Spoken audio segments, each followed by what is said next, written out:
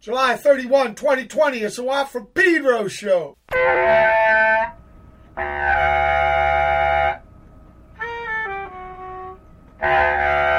get the third doing it.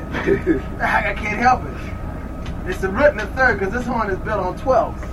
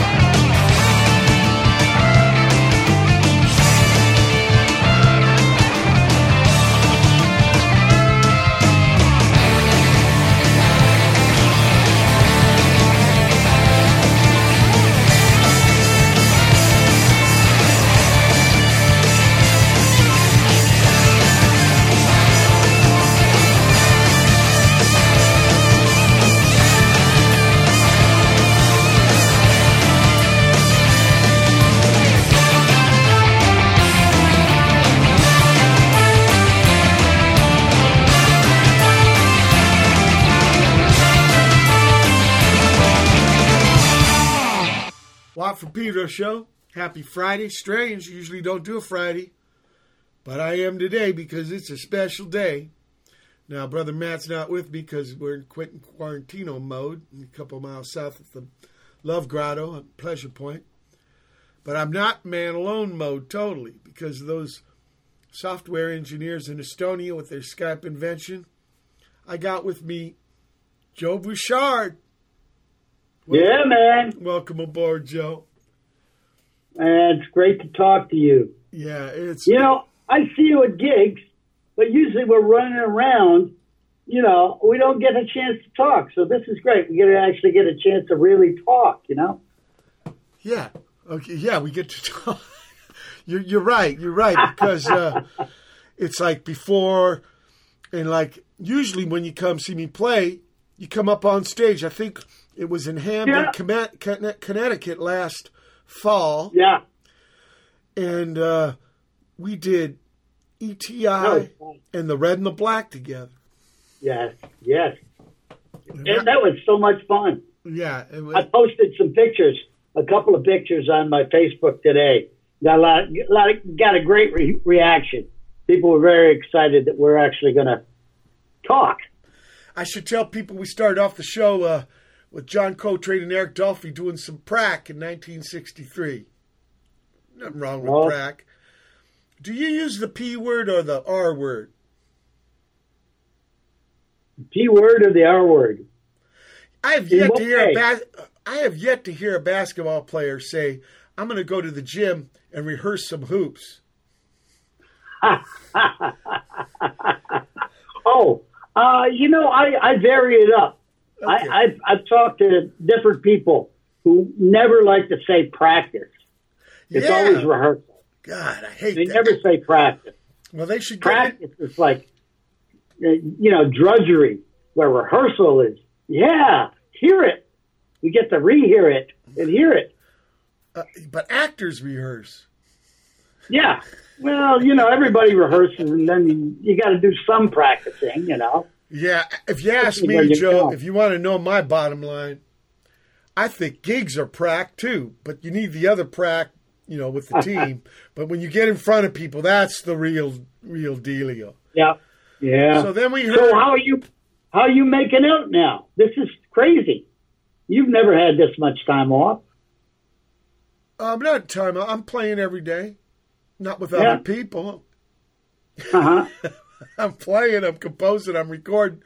Yeah, well, we also don't have the Vietnam War or World War II or World War I. I mean, there's been a lot of crises. We're kind of spoiled. Yes, that's true. I mean, even when it goes to this kind of stuff, there was bubonic plague. It killed like half the people. Yeah, and they didn't have Skype. That might be true, Joe. Okay, I should say after John Coltrane and Eric Dolphy. They had time travel, like John Coltrane. Yeah, well, I got to tell him what I played after that. It's from your new record that comes out today. It's called Racing Through the Desert. Oh, nice. Okay, now let's go back. On a video for that. Are you? Yeah. I'm going to do a video of that. And it's hard because that solo, especially at the end, is really tough. So I'm not sure exactly how it's going to be produced, but a lot of people like that song a lot. I always try to put an instrumental on every one of my solo records. There's some kind of weird instrumental. So like Buck's Boogie, you could only get that on guitars that destroyed the world. I know for a long time. And then finally you put it on the live record. But let's go back, Joe. Let's go back. What's your earliest musical recollection? Little Richard. I went to my cousin's house. I was probably about 8 years old. And his older sisters, my older cousins, they had Elvis and they had Black Slacks. Who was that guy? Black Slacks. But, they had some rock and roll records. But the one record that really blew my mind was Little Richard's greatest hits. I mean, a wop bop a loo bop, a wop bam boom, heebie jeebies, all of those songs, Lucille. Sure. We started jumping up and down on the beds like little kids, because they were the old spring beds. Where was this, Joe? This was up in Clayton, New York, where I grew up. At my cousin's house. Okay. And we'd jump up and down on the bed, in time with Little Richard. It was insane. And so I think that was the first time I said, I got to do this. I've got to do this. And, I was a little kid. I didn't know anything about anything. But, you get bitten by the bug and, you got to do it. That's what I hear. Now, in Clayton there, in the pad you grew up in, was there any musical instruments? Yeah, I was lucky because my uncle Bill, he was a guitar player. And he played the piano and he played the trumpet, but he had a bunch of nice Gibson guitars. I mean, he kind of played like Les Paul and those kind of songs. Those Les Paul jazz songs in the 50s, 1950s. Yeah, I got to meet Les Paul. No sustain. No sustain. Notes died just like that, but a beautiful man, beautiful cat. Yeah. So you're saying in the pad there was some guitars, some pianos, or piano? Yeah. We had a drum. Albert had a drum. My cousin had a drum. You know, we put together a makeshift drum kit. My uncle bought a Jazz Master the first year it came out, 1960. Okay. He had a Jazz Master, and he let us borrow it. I can't believe he did that. But, you know, that was kind of our, and you know, he played gigs around town, you know, pick up jazz gigs. And, you know, we started saying, hey, if he could do it, we could do it, you know. And he showed us how to play the chords to Walk, Don't Run by the Ventures. So, and then we started playing gigs. Well, back up a little bit. What about in school? Okay. Were you in the marching band or the choirs, shit like that? Yeah, I did the marching band. What'd you play, Joe? I played trumpet in the marching band. But I was always the worst trumpet player in the band. I mean, there were some good players, but I was, you know, and I sang in the chorus. I loved singing. I love hearing the harmony. But you got musical education at the school. That's great. Oh, yeah. Yeah. And what was the first record you bought for yourself, Joe? That's a good question. You know, I don't know. That's okay. Because we borrowed a lot of records. Because, you know, when you're young, you ain't got a lot of money. So when you spend your own money, that's why I'm curious. Yeah. No, we could go down to the drugstore, and in the back of the drugstore, they had a little bin of records. Yeah. It might have been Joey D and the Starlighters. Hey, Let's Twist. All right. I got to meet Joey D. He's got a great band. Well, speaking of which, what was the first gig you went and saw? Oh, all right. First gig I went was a square dance. They would advertise round and square dancing. So we went, and there was this really weird band, and they had a square dance caller, but everybody was having a good time. It seemed like, wow, this is a lot of fun, you know.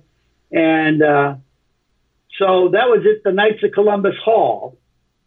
And then maybe 2 years later, we got hired by the Boy Scouts to play a dance. This is the Regal Tones with my brother Albert. And it was fantastic. I'll never forget. We're playing on the little bandstand in this big room. And there were all these girls on the other side of the room. And as soon as we played the first song, they all got up to dance. And I started looking at the other guys in the band. We just started laughing. We were hysterical. He's like, this is crazy. You know, because, you know, we've been practicing, you know, in the back room at the house. And, you know, we didn't think anybody would respond. And the place went crazy from our first note, you know. That was another thing where I said, I got to do this, you know. Now, what kind of songs were you playing? Were you guys already writing songs, or were you covering? These are all covers. We did covers until I was about a junior in high school. And then Albert and I started writing songs. We only had 3 songs, but one of the songs we actually won the Battle of the Bands. We played Johnny Be Good. We played This Diamond Ring, the Al Cooper song they wrote for Jerry Lewis. And we played this original song. And we were the only band on the show that played an original song. And what was that song? What was that song, Joe? It was called She Turns Me On. I want to play the African Queen.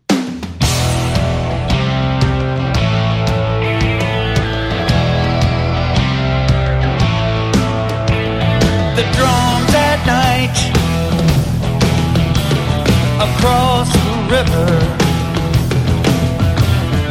deep in the jungle, the big picture.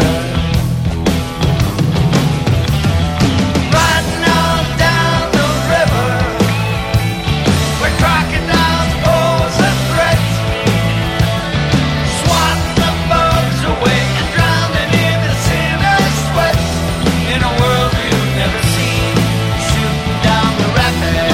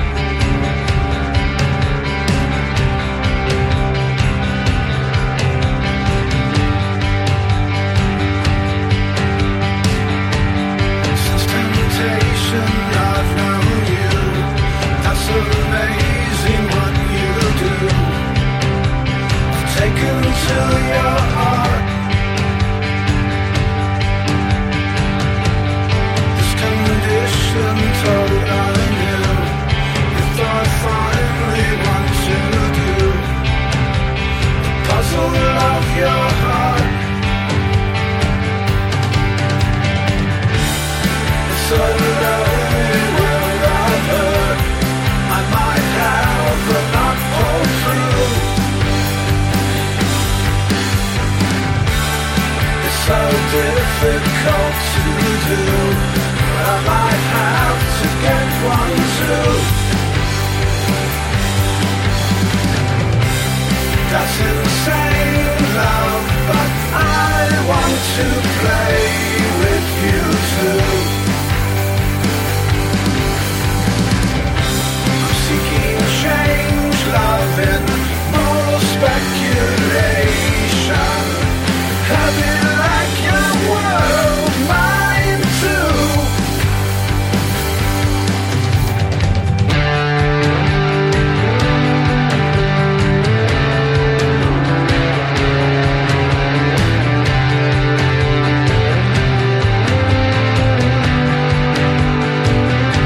Get one too. I'll get one too. Get one too. Get one too. That's insane, love. That's a wrong sensation, but I want to play with you too. Lost all the lying souls, let them fall down in more speculation. Heavy like the words of your tattoos. Put some danger in your life and more ink in your tattoo.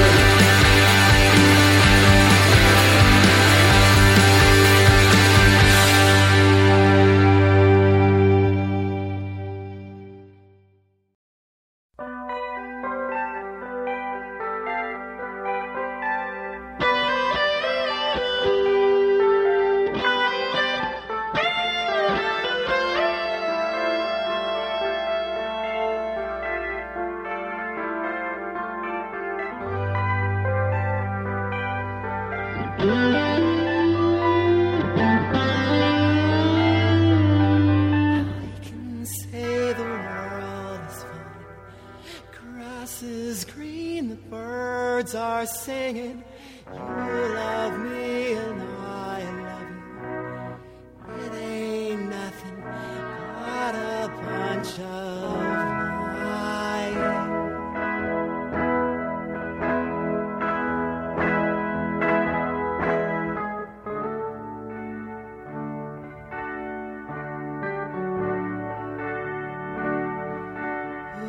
Every time I hear of someone taking their life, I cry because I understand.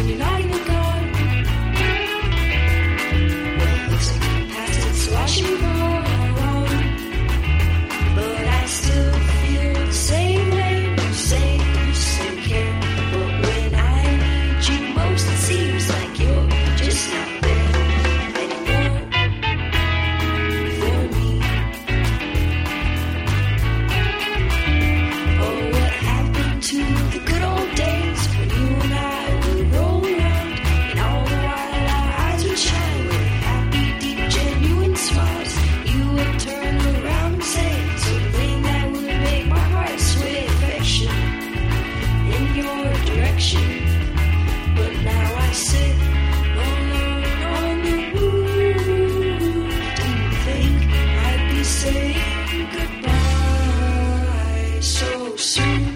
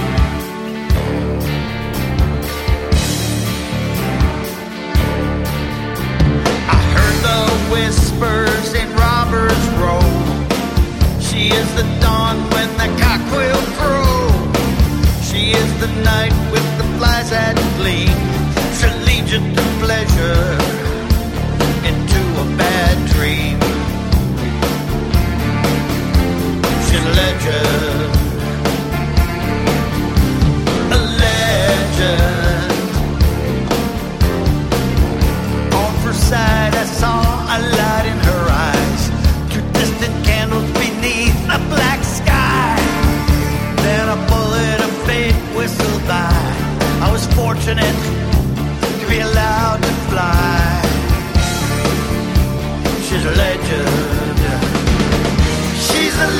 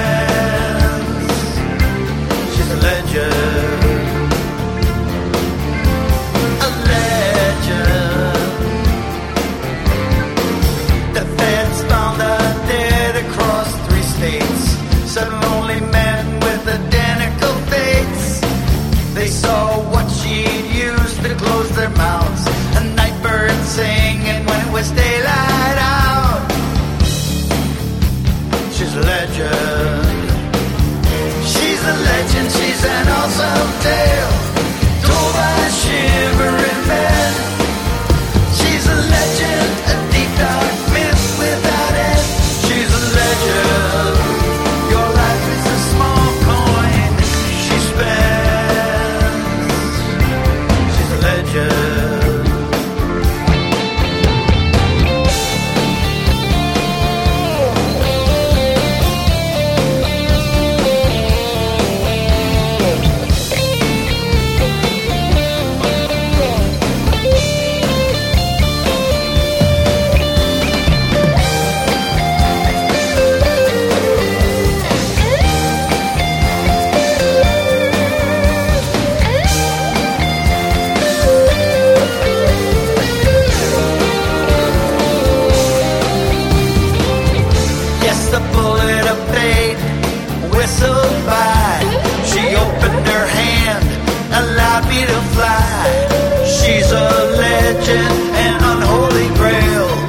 let me go, then I might tell this tale.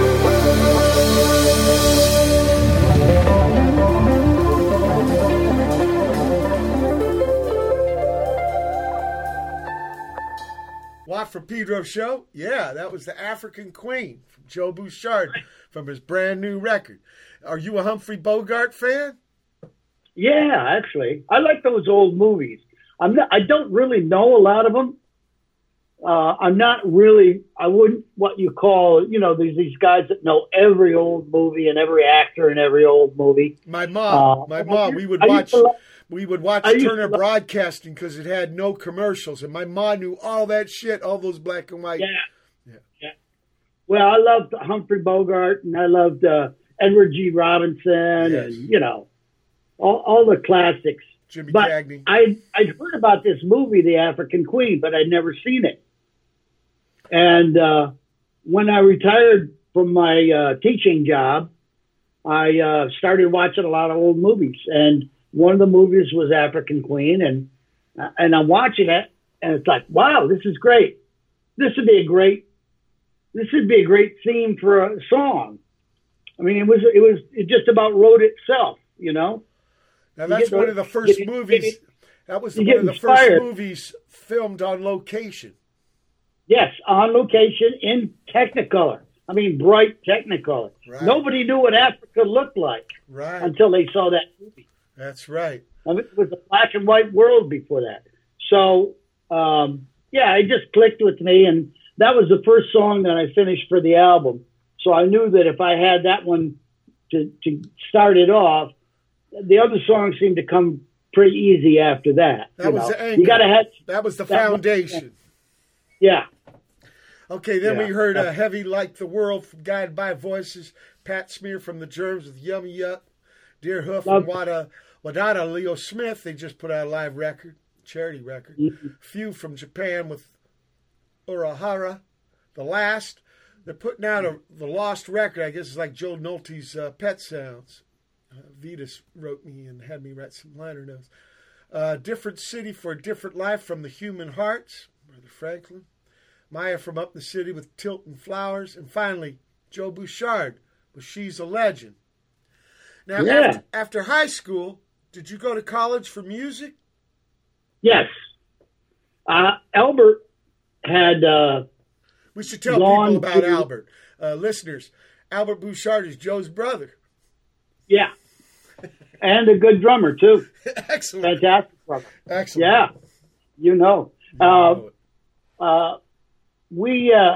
He went off to college to be an engineer. He was going to be a civil engineer, the kind of build roads. Sure. And when he was in college, he met this short guy named Donald Roser, who was studying to be a electrical engineer. So the two engineering students flunked out. I was still in high school. So they flunked out and, started a band called Swallow-Toed Underbelly. Now we're talking SUNY Stony Brook. Yep, exactly. So meanwhile, I'm in music school, getting my music degree. I actually studied piano. Piano was my major instrument. You couldn't study guitar back in the 60s. It was not allowed. Guitar was banned. What about bass? What about bass? Well, if you wanted to be an upright bass player, in fact, I actually did play that's the first time I played upright bass, was in music school. And what school was that, Joe? What school? I would steal an upright bass and go play jazz gigs. On Friday night, they'd leave the lockers open where they had the upright basses. So we'd run down there, grab a bass. You can imagine these guys running out the back door of the music building and putting the bass in somebody's station wagon and go and play a jazz gig. Then on Sunday night, you bring the bass back and stick it back in the locker. What music school is this, Joe? This is Ithaca College. Ithaca. Okay. Yeah, you've been to Ithaca. Yeah. Cornell. I last played there with my Missing Man opening for the Meat Puppets. Oh my God, that sounds like a great. Yeah, Ithaca is a great music town. Okay, I met so many great musicians there. I had great luck because I could play 4 gigs on a weekend at Cornell.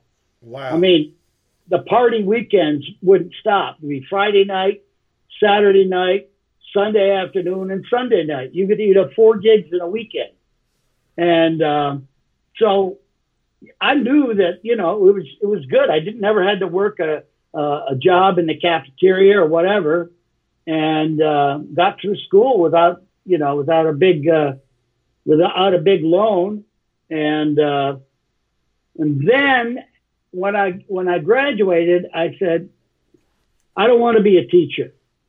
I want to rock. I want to rock. Your plan was to be a music teacher. Well, yeah, I could do that. Yeah, I figured I could do that. What was going through your young man's head when you entered college that made you change? I didn't want to go to Vietnam. Ah, okay. You had to go to school.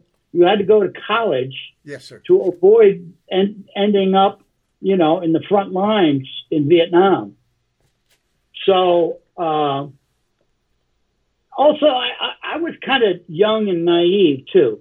So I didn't think I was ready to, become a rock and roller right out of the chute, Okay. So I figured, if you study piano, you learn a lot about harmony, and also I had a good guitar teacher in college.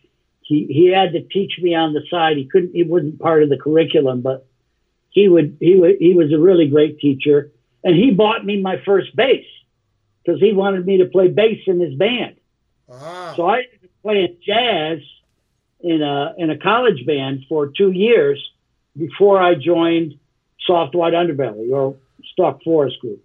And that's why you brought up your brother in Buck Dharma. Yeah, because they were playing in New York while I was up in Ithaca. Well, that's New York also. Yeah, and I would go during my vacations. Oh, you're talking about New York City. Yeah. They were actually out on Long Island, and so during my breaks from college, I'd go live at their house, and I became like the 6th member of the band. Okay. And it eventually worked out that they wanted me to play, so I said, it was an easy fit. Do you remember your first gig with them? Yeah, it was on a flatbed truck in the park. Okay. And Sandy Perlman played harmonica. Yeah, he's the third guy you didn't mention. He went to school with those guys too, right? Well, he was the smart guy. He was the manager. Right, right. Invented the idea of Blue Oyster Cult. I love Sandy. He was an inspiration, just because he was so damn smart, Yeah. Now, how long did you have to practice with him before that first gig? Oh, maybe 3 or 4 practices. That was it. Wow. Because I knew all the songs that they recorded for Elektra in the early days. I knew their songs, and it wasn't. I don't think it was a long set. Maybe we played for a half hour, 40 minutes, and that was our first gig. And then, they got dropped by Elektra, and so we had nothing coming in. We were supposed to tour with Led Zeppelin, and that didn't happen. So we went and started playing in some clubs, and we developed our set. And some of the clubs they say you can't play your own songs; you have to play cover songs.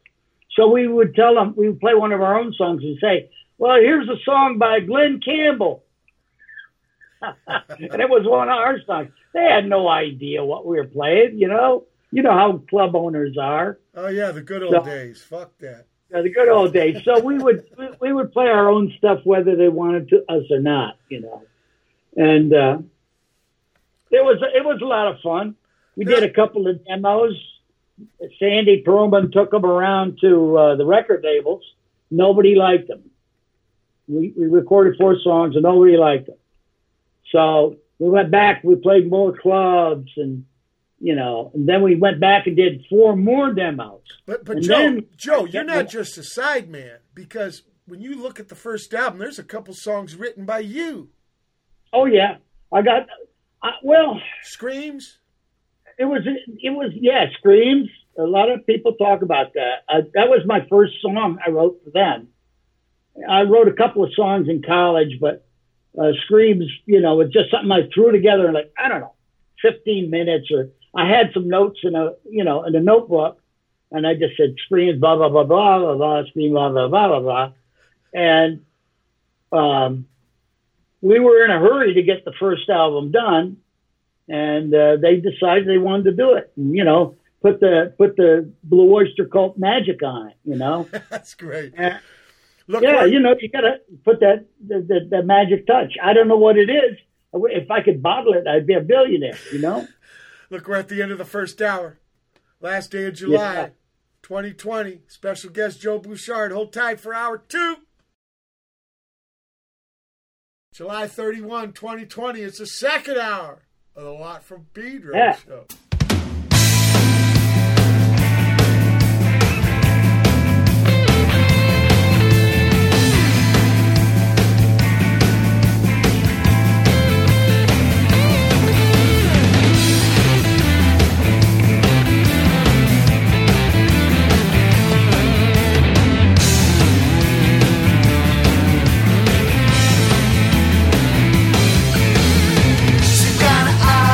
Think you're special.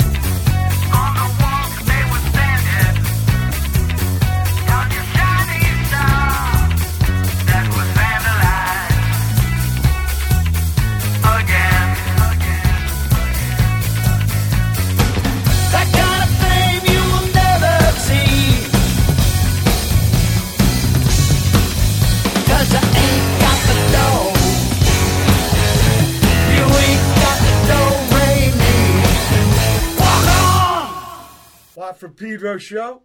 Started the second hour off with Hit and Run, Joe Bouchard off the new record. Out today, people. So, yeah, you guys get on CBS, Columbia. Yep. The first record. Actually, I heard the first record. It's like Stooges. I heard the second record first. Yeah. Yeah. Tyrion Then Mutation. you had to go get the first one. You had to go get the first one. Because you guys had played the Long Beach Auditorium for $2.50. And I remember that. Yeah. It was Tyranny Mutation. And then when you came back, it was the Long Beach Arena. Rob McCoy, the KNEC DJ. In fact, you used a couple songs for On Your Feet or On Your Knees. I think Before the Kiss and Subhuman is Long Beach. Yeah. Yep. Yeah. But anyway, I'm skipping ahead. Great shows. So you guys put out that first record, and then you start touring. But you also put out a weird 10-inch from a pizza place. Yeah. It was a radio show. It was basically a live radio show from the Nugget Pizza Parlor. And where was that? In Rochester, New York. Rochester, okay. Yeah, WCMF. Home of Kodak. Really nice rock place. Home of Kodak, home of Xerox. Yes. Kodak. And Eastman. I played Rochester's a couple times. So I was always interested in the process because you would see Sandy's name in the credits. You'd see the whole band's name in the credits. That's what I loved about the Blue Oyster Cult. There wasn't really a total front man, a total meister and side mice. It was like... It was a team. Yeah. It was a team. I mean, I think really what's special was the creative writing team. Every guy in the band wrote music. Even Alan, Eric, Albert especially was very, very active, and he did a lot of the arranging for the band. And then we had Sandy and Richard Meltzer and Sandy Perlman. Beautiful, man. Yeah. Yeah. And these guys would bring in words. Yeah. And they would just be lying around the house. There'd be a whole pile of great lyrics on the piano, sitting on top of the piano. Oh, and, okay, that's how it was done. Anybody could. Nobody had dibs on this. Anybody could pick up a lyric and start writing a song. But when you guys got together, it wasn't like everybody had their own 4 tracks. It was like you guys arranged stuff as a band. Yes, without I don't even think we used a cassette player in the first record. It was. That's what I mean, like no demos, like you guys do it. Yeah, in no the moment. boom boxes, nothing like that. Yeah. And we would just say, here's the way it goes, and try to remember it the next day, But there was words on the piano, a stack of words. Yeah, stack of words on the piano. And this was I'm like, on the lamp. And this was like a band house. Yeah. Okay. It was a really nice house in a really nice neighborhood of Great Neck, Long Island. And they hated us because we were the hippies. We were the dirty hippies in a nice neighborhood. It was nice. Yeah, everybody's doctors and lawyers in that neighborhood. But we were the dirty hippies in the middle of the block, right in the middle of the block, not even around the corner. It was like right there in the middle. Joe. And it was a 3-story house, too. Joe, can you tell me? So everybody had a bedroom. Can you tell What's me? That? Can you tell me if there was other bands that inspired BOC, or was it just a total self-contained thing? No, I mean, everybody inspired us. Okay. But also, I think the Byrds a lot, and the Doors. Oh my God! I think Albert once told me about blues. Al Cooper's Blues Project. Yes, Blues Project, big influence. Danny Kalb was the guitar player. Yeah. Buck learned a lot from Danny Kalb. I actually joined the Blues Project. Wow. About 6 years ago. Okay. Still going. I rehearsed with them for 2 weekends. I was the bass player in the Blues Project.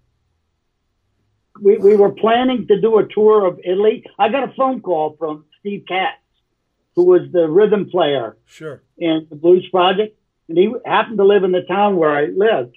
And he calls me up and say, you know, I got an offer to go to Italy. Would you want to, you know, play in the band? I say, are you kidding me? Of course. You know, play in the Blues Project and go to Italy. So we rehearsed for 2 solid weekends, and the tour never happened. Oh, I'm sorry. Hey, was Bucks, did he have music in his family? Does he come from a musical family? Oh, yeah.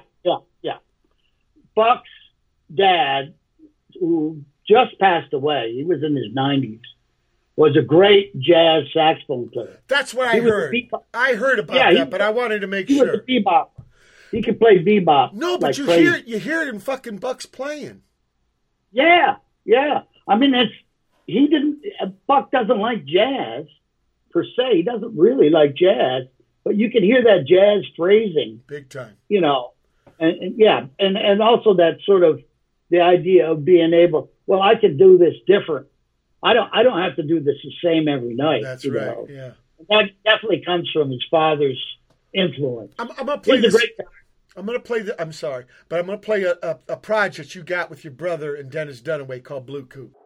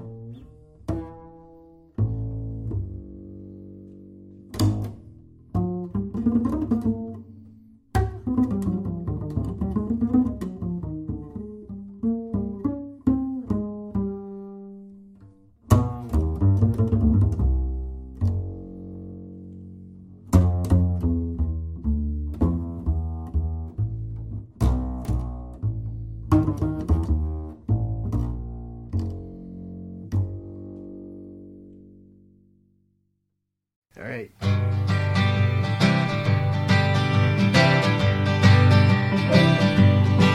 Well, I've already had 2 beers and I'm ready for the broom. Please, Mrs. Henry, won't you show me to my room? I'm a good old boy, but I've been sniffing too many eggs, talking to too many people, tipping too many kegs. Please, Mrs. Henry, please, please, Mrs. Henry, please. I'm down on my knees, and I ain't got a dime.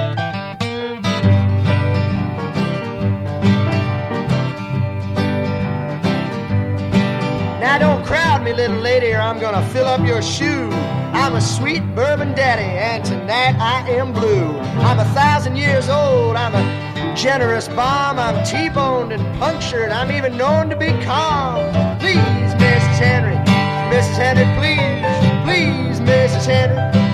Henry, please. I'm down on my knees, oh, I ain't got a dime.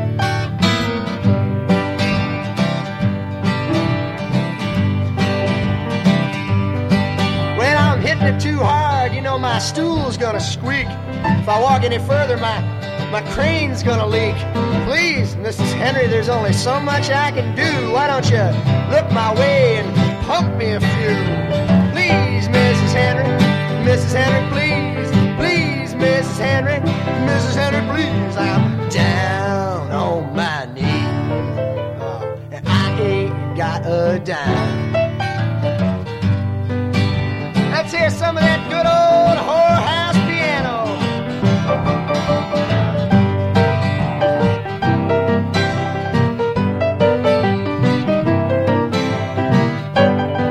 Oh yeah. Sure does feel good this morning. Please, Mrs. Henry, please. Please, Mrs. Henry, please. I'm down on my knees, and I ain't got a dime. I'm down on my knees, and I ain't got a dime.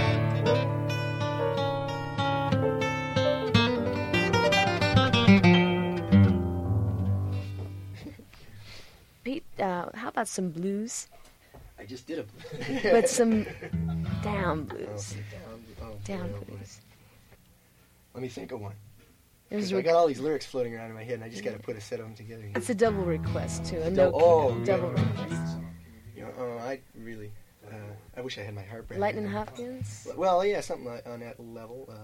I'd like to do an up-tempo one, if you wouldn't mind. Okay. This is an E, and this is an Arthur Crudup song, and he was the guy who taught Elvis Presley how to play the guitar. And this is called the Mino Frisco and Dirty Rotten Santa Fe.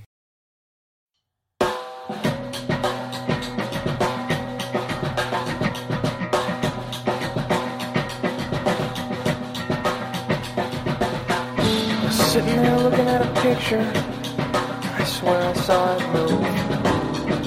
It's been so many days now, and I've always known that you die more every day, but here I really feel it. And sometimes I find myself staring into the face of my best friend, who just happens to be my toothbrush. That empty feeling.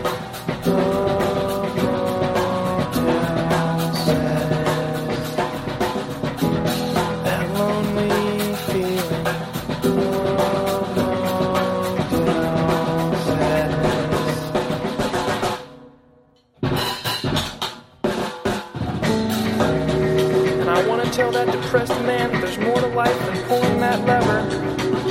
And I want to buy a hooker and just take her out to dinner. But I don't think it'll matter in this place, where the people forgot that the homeless have names and the roadkill has a face. So take off your neon mask and let me see how you really feel. I'm homesick for a place where I only feel homesick. That empty feeling,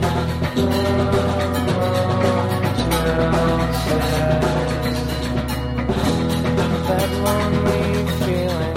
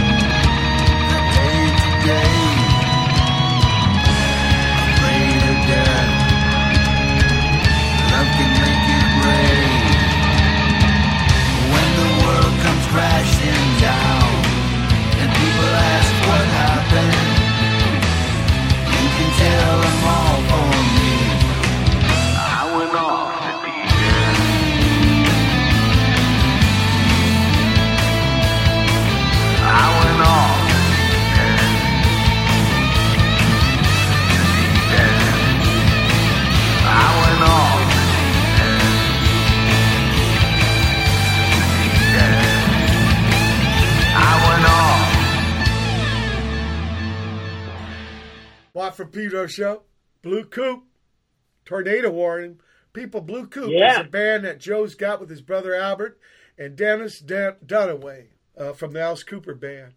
We had Damon Smith after that on some upright bass solo called Weight and Water. Nice.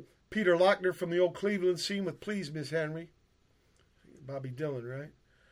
Or he covered that in the basement tape. Lewis Cole with Motel Sadness. Burger Bag from Midnight Bomber with Bombs at Midnight. Fucking like to get across the border with that name. And David Gerard, Massachusetts, Reset B. And finally, Deep End, Blue Coupe. How did Blue Coupe get them together, Joe? Well, I've been playing with Dennis for a long time. Remember we used to come and see you play? Absolute. The Mercury Lounge. Well, that was when Albert was doing the brain surgeons. Sure. But when the brain surgeons sort of ended, pretty abruptly. Albert was available. And to be honest, Neil doesn't really like to tour. We're talking Neil Smith, people, the Alice Cooper drummer. I think he married Dennis Dunaway's Neil sister. Smith. Yeah. Dennis is married to Cindy Smith, who is Neil's sister. But so I had a good time. I played with Neil for probably 15 years. And we did good gigs, but we'd only do like 3 gigs a year. You know, what kind of band only does 3 gigs a year? Well, it's not in Neil's thing to get out and, jam Econo. He doesn't jam Econo. No, it's not jam Econo. It's jam extra expenses. So that band didn't work out. So you went for the bass player. Yeah. So Dennis wants to play. Dennis loves to play. We could find a gig anywhere. I would say after U.S. We'll rock, make it work. We'll make it work. Joe, let me tell you this: after U.S. rock and roll bass players, when I was a teenager, you were my biggest influence. U.S. rock and roll bass player, and then probably Dennis was the second. I mean, I was big influenced by James Jamerson and Larry Graham, but kind of with the rock and roll, you guys. Across the ocean, a lot of those guys had a big influence. Our first tour, we opened for Alice Cooper. It was our second tour. Okay. First tour was with the Byrds. The second tour was opening for Alice Cooper in 1972. And it was fantastic. It was eye-opening. Killer. And I think that was the Killer tour. The Killer tour. Yeah. And I would watch Dennis play every night. And I was amazed. Well, who was your influences for rock and roll bass, Joe? That's a good one. I don't know, probably John Entwistle. He lays down a good bottom. Yeah, he was big on me. Did you like Jack Bruce? I love Jack Bruce. Yeah. And you know who I really like? Yeah. Jack Cassidy. Oh, yeah. From the Airplane. Right. I think Jack Cassidy, and I'd say style-wise, I'm kind of like Roger Glover. Oh, yeah. Of Deep Purple. Sure. Machine Head. He plays with a pick. And he just lays down. He knows that the star of the show is Blackmore. So he just has to lay down a foundation for Blackmore, right? So I laid down the foundation for Buck Dharma. Yeah, but I got to tell you. It's a no-brainer. Buck Dharma comes up with this Lightning Hopkins lick for Stairway to the Stars. That counterpoint bass line that you came up with is so bitchin', Joe. I mean, that is a bitchin' bass line. That's more than just laying it down. You're going toe-to-toe with the man. I love it. Look, we're at the end of the second hour. Last day of July 2020. Special guest Joe Bouchard. Hold tight for hour 3. Yeah. July 31st, 2020. It's the third hour of the Watt from Pedro Show.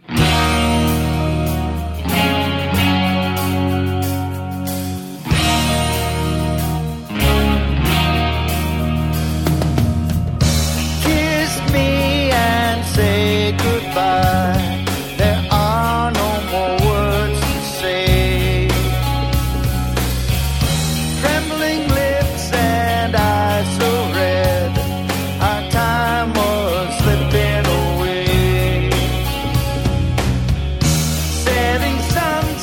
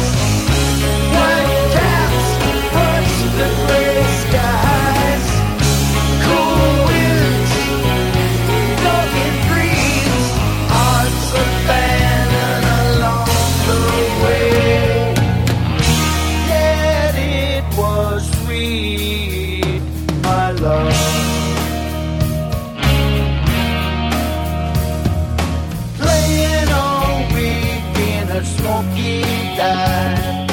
Daddy's taking time away. All the customers dig the sound while we slept away the days. Righteous loves that haunt your soul, echoes of a distant time. Cool winds turn the waters, white caps brush the gray skies.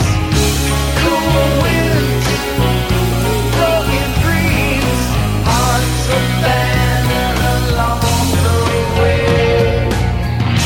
Yet it was sweet, my love.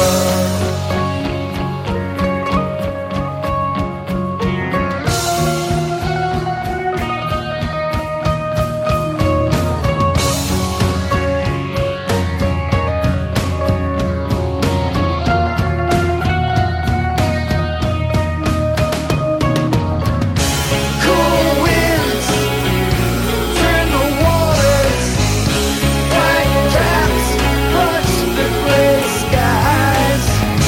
Cool winds, broken dreams, hearts abandoned along the way. Cool winds turn the waters, white caps brush the gray skies. Cool winds, broken dreams, hearts abandoned along the way. Yet it was sweet, my love.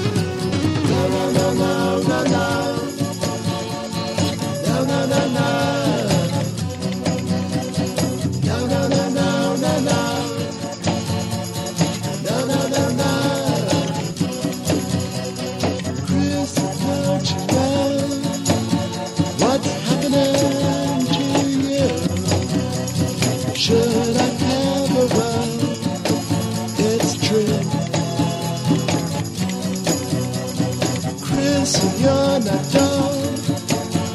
It's just the role you play. You must be silly, so they say. They won't let you be. And what about your privacy? The flashbulbs always flashing. The overexposure. No, no, no, no, no, no. No, no, no, no. No, no, no, no, no, no. No, no, no, no. Chrissy, do you know what really is your name? Do you really act the same?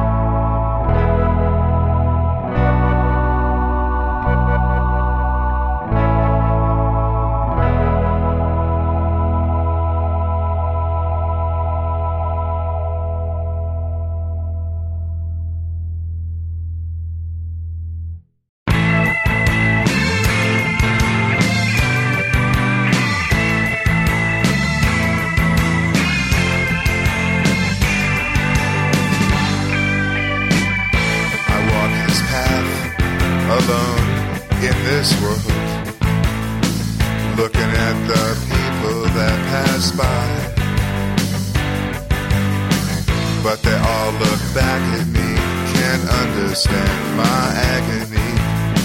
A hollow soul, cold tears that have run dry.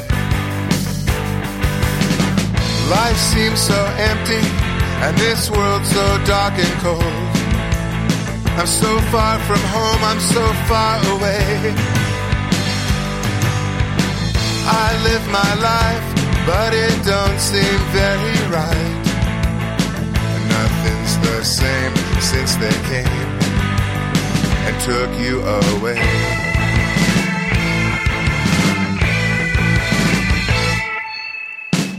I drove down this road, not knowing where it goes, just seeking shelter from the rain. But the black of night, descending from the sky, strangled my mind and it washed away my pain. I found a place where I felt safe, a little house where a black dog used to stay. Curled up inside, nowhere to hide, a chewed up bone and an old sock by my side.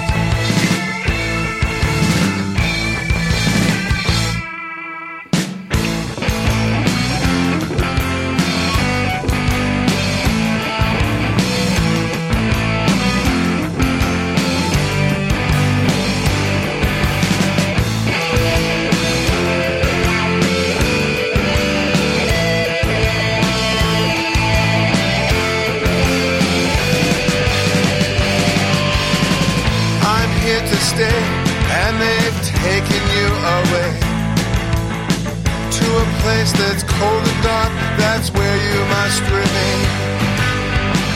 You'll never leave, or they'll never let you know. The deep inside your mind may be the last place you can go. Took you away, took you away, took you away.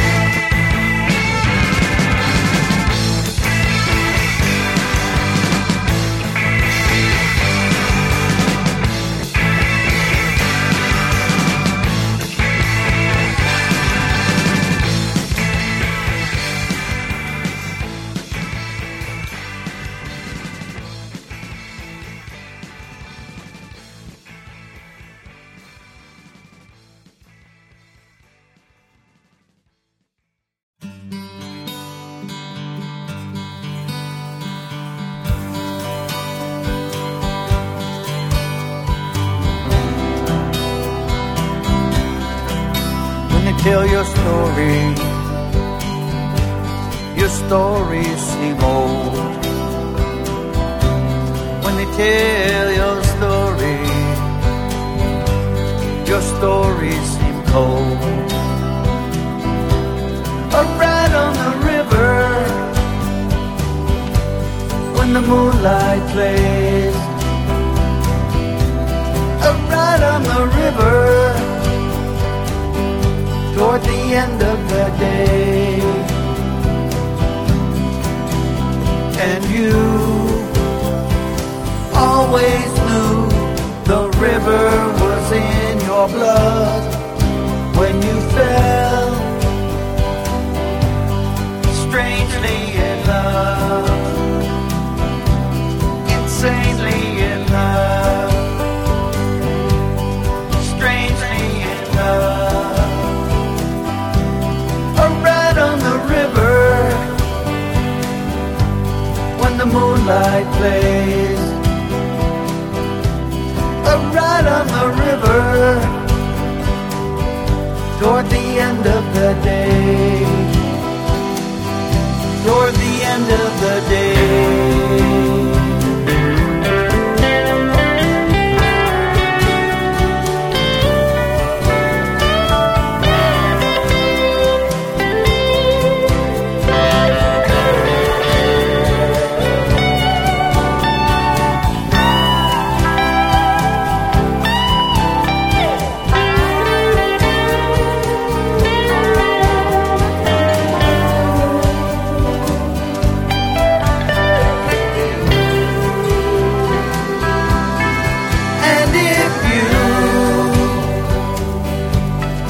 let this all go wrong again.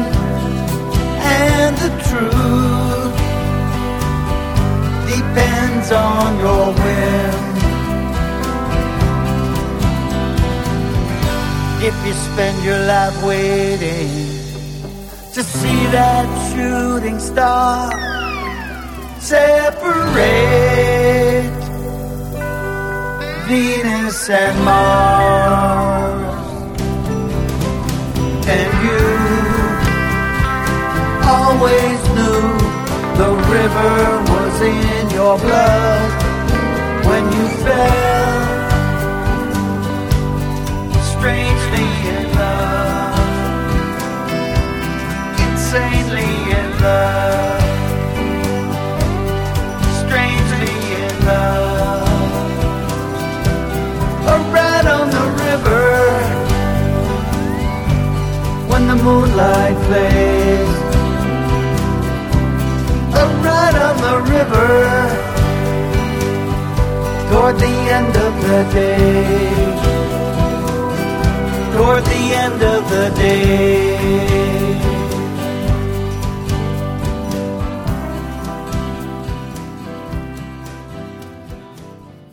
Watt from Pedro Show started off the third hour with Joe Bouchard off his brand new record, Once Upon a Time at the Border, because Joe is a frontera man. He's a border man. And then we had Crane with Only to Be With You, Wasted Space, Chrissy, Black Moon Tape with The Trip, They Took You Away from the Blood Drained Cows. That's got Greg Turner, who used to write in Cream.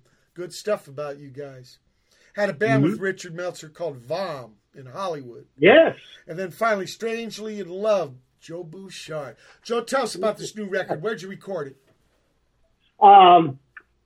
Most of it I did at home in my little studio. Yeah. You can do that these days. You hear the that, drums, people? though, You hear the that, drums people? are You really- can make albums. This is a guy who's been toured, played everywhere. Big studio. You can make it at your pad. Come on. Yes. I can make this little room sound like Madison Square Garden if I want. This album is great. It sounds tits, What's Joe. that? It's fucking happening. I'm getting a good response everywhere, so I'm very happy. But I had the drums. There's the one thing I can't do here. Yeah. So I got Mickey Curry to play drums. He's a great drummer. He asked me, he says, why don't you get Albert to play? I said, well, I've only been playing with Albert for half a century. and also, Albert found out that I was going to use Mickey, and he said he loves Mickey. And Mickey loves Albert. I mean, he really loves Albert's playing, So, it was a good choice. We recorded at a studio in West Haven over by New Haven. And the sessions were just fantastic. We actually recorded 17 songs, but 11 of them made the cut on this album. Some of them may show up in the future. The biggest thing. There's a bass player. There's a bass player in New Haven, Joe. Doug Wimbish. Yeah. Doug Wimbish. I love Doug. I tell you, I was real close to getting Doug to play on one of these tracks. Is that right? Yeah, I wanted to do Walk of Fame because that's his bag. I think that Walk of Fame came out good, but he's into he's into the pedals. What's that? He's into the pedals. Oh yeah, I've seen him play. I saw him play with Living Color several times. Yeah. He's great. He's a nice guy too. Yeah, man, incredible. What I know. But he goes back to the Sugar Hill stuff and. Oh yeah. Yeah, much respect. So did you mix it yourself at your pad? Yeah. Yeah, man, good sound. Well, a lot of mixes. I go out and I do a mix in the house using really these Yamaha NS10s. The little simple, real basic studio stuff. Nothing fancy. And then I take it out to the car. Of course, that's the test. Yeah. You test it in the car, right. And that's the real test because you think you have it when you're mixing it here, but once you take it out to the car, that's the real test. Yeah, because everybody doesn't have studios at their pads. Yeah. I'm getting better too. With guitars are better. I'm getting better recording guitars. The bass is the bass from Burning for You. Is that right? Yeah, every bass part on this record is the Music Man that I used on Burning for You. So a lot of fans that miss my bass playing in Blue Coupe, say, or some of the other bands I play with, they get to hear all my bass in its glory. Its glory to on me, this record. That live Subhumans where you're rocking the P bass with that James Jamerson bass line, it's so good. Oh man. Yeah. But after that, I think you went to an Alembic. Yeah, you tried out a lot. When I first saw you, you had a Rickenbacker. The Rickenbacker was real short. I only had the Rickenbacker for a few months. Okay. Somebody stole it. Sorry. I think we were out in North Dakota, and somebody stole it. They stole it right off the stage. Damn. So, but, it wasn't really my bag, and it wasn't the best Rickenbacker. I think the best ones, Chris Squire had a great one, and McCartney had a great one. What about Lemmy? Oh, and Geddy. And Lemmy. Lemmy, yeah.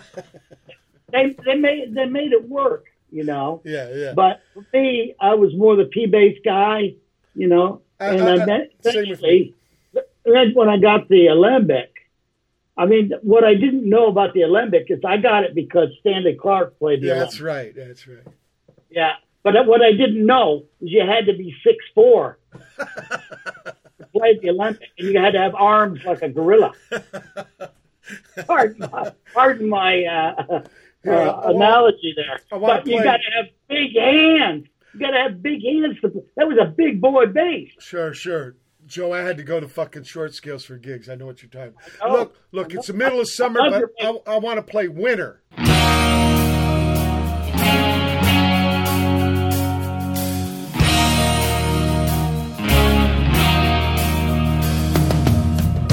Kiss me and say goodbye. There are no more words to say. Trembling lips and eyes so red, our time was slipping away. Setting sunshine across the water, hanging under yesterday. Record spinning one last time, the songs just faded away.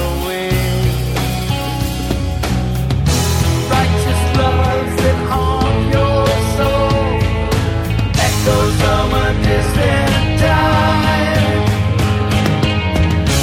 Cool winds turn the waters, white caps brush the gray skies. Cool winds, broken dreams, hearts abandoned along the way. Yet it was sweet, my love. Playing all week in a smoky dive, Daddy's taking time away. All the customers dig the sounds while we slept away the days. Righteous loves that haunt your soul, echoes of a distant time. Cool winds turn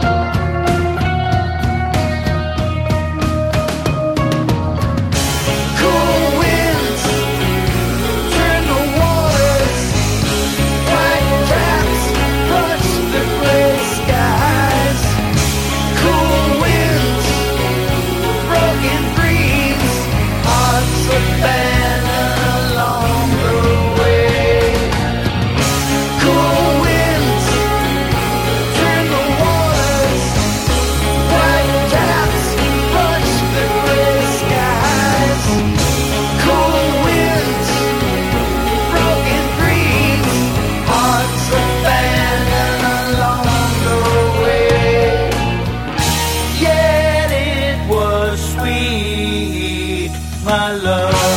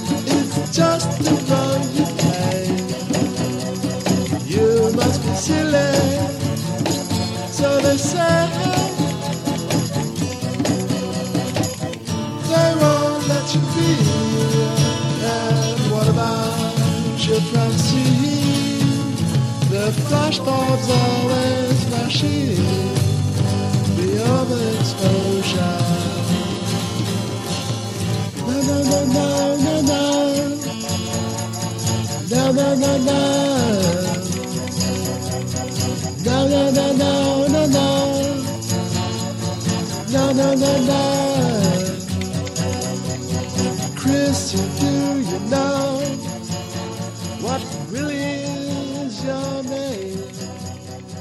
Do you really act the same?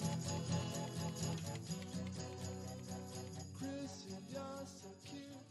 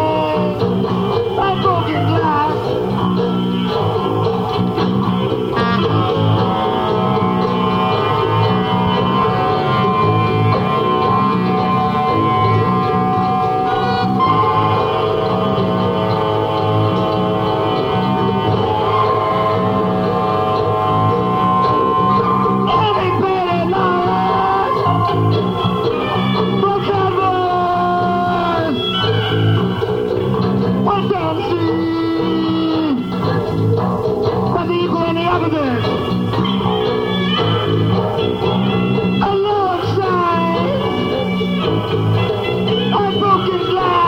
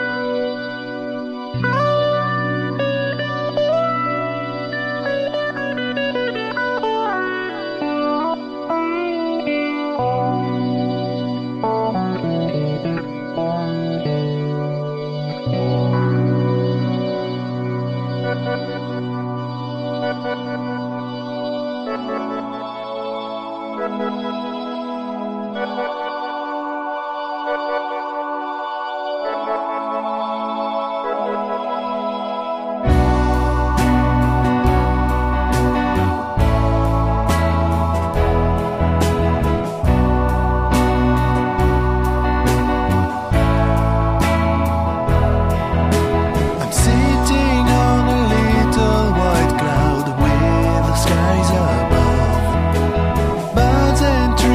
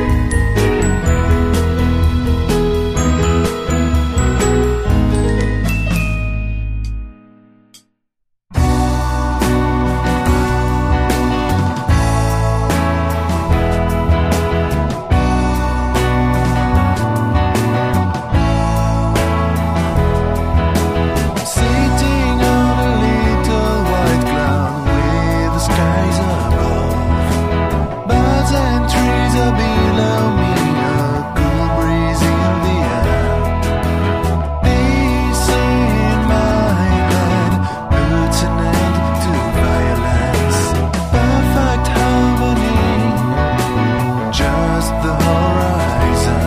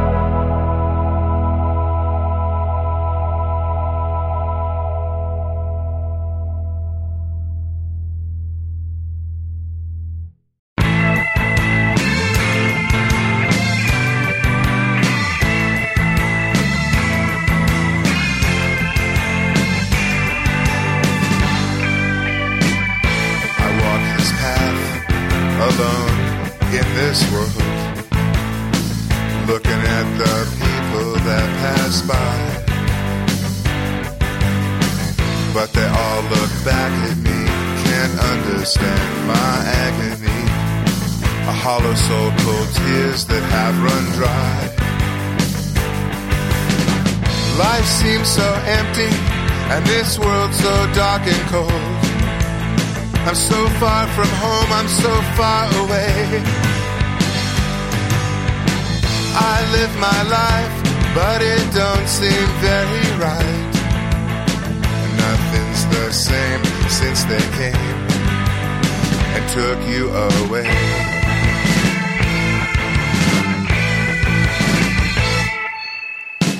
I drove down this road, not knowing where it goes, just seeking shelter from the rain.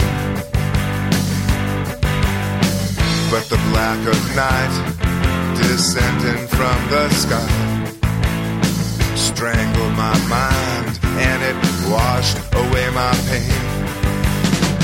I found a place where I felt safe, a little house where a black dog used to stay.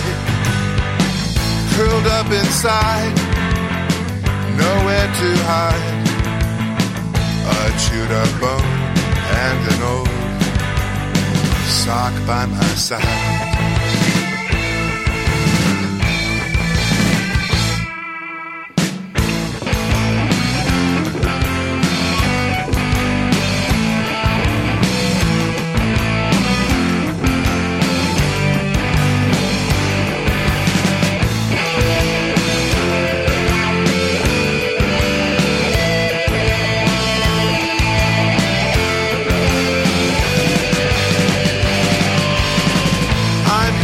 And they've taken you away to a place that's cold and dark, that's where you must remain. You'll never leave, or they'll never let you know that deep inside your mind may be the last place you can go. Took you away, took you away, took you away.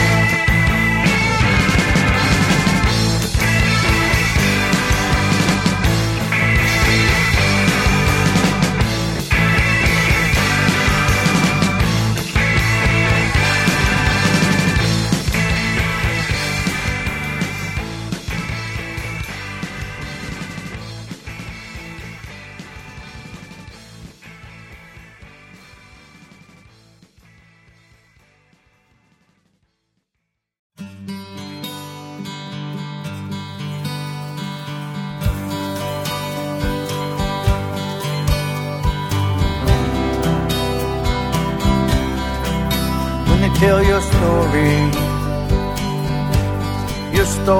seem old. When they tell your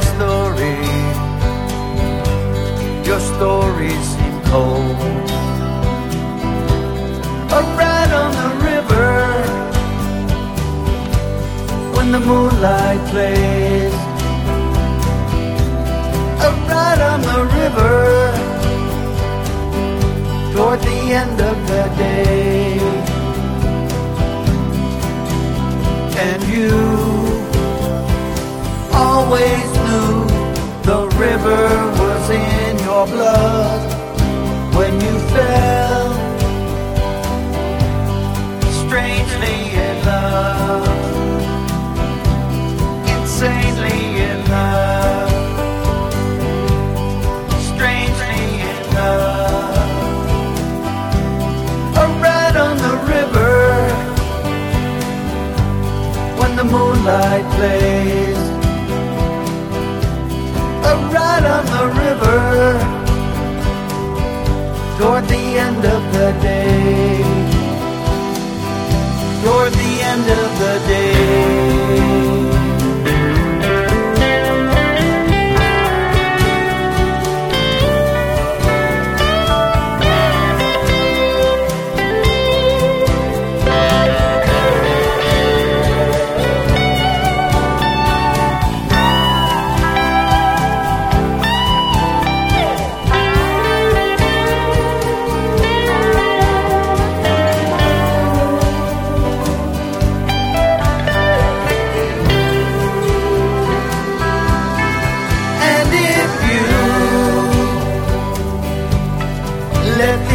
All go wrong again, and the truth depends on your whim. If you spend your life waiting to see that shooting star separate Venus and Mars, and you always knew the river was in your blood when you fell strangely in love, insanely in love, strangely in love. A ride on the river when the moonlight plays. A ride on the river toward the end of the day, toward the end of the day.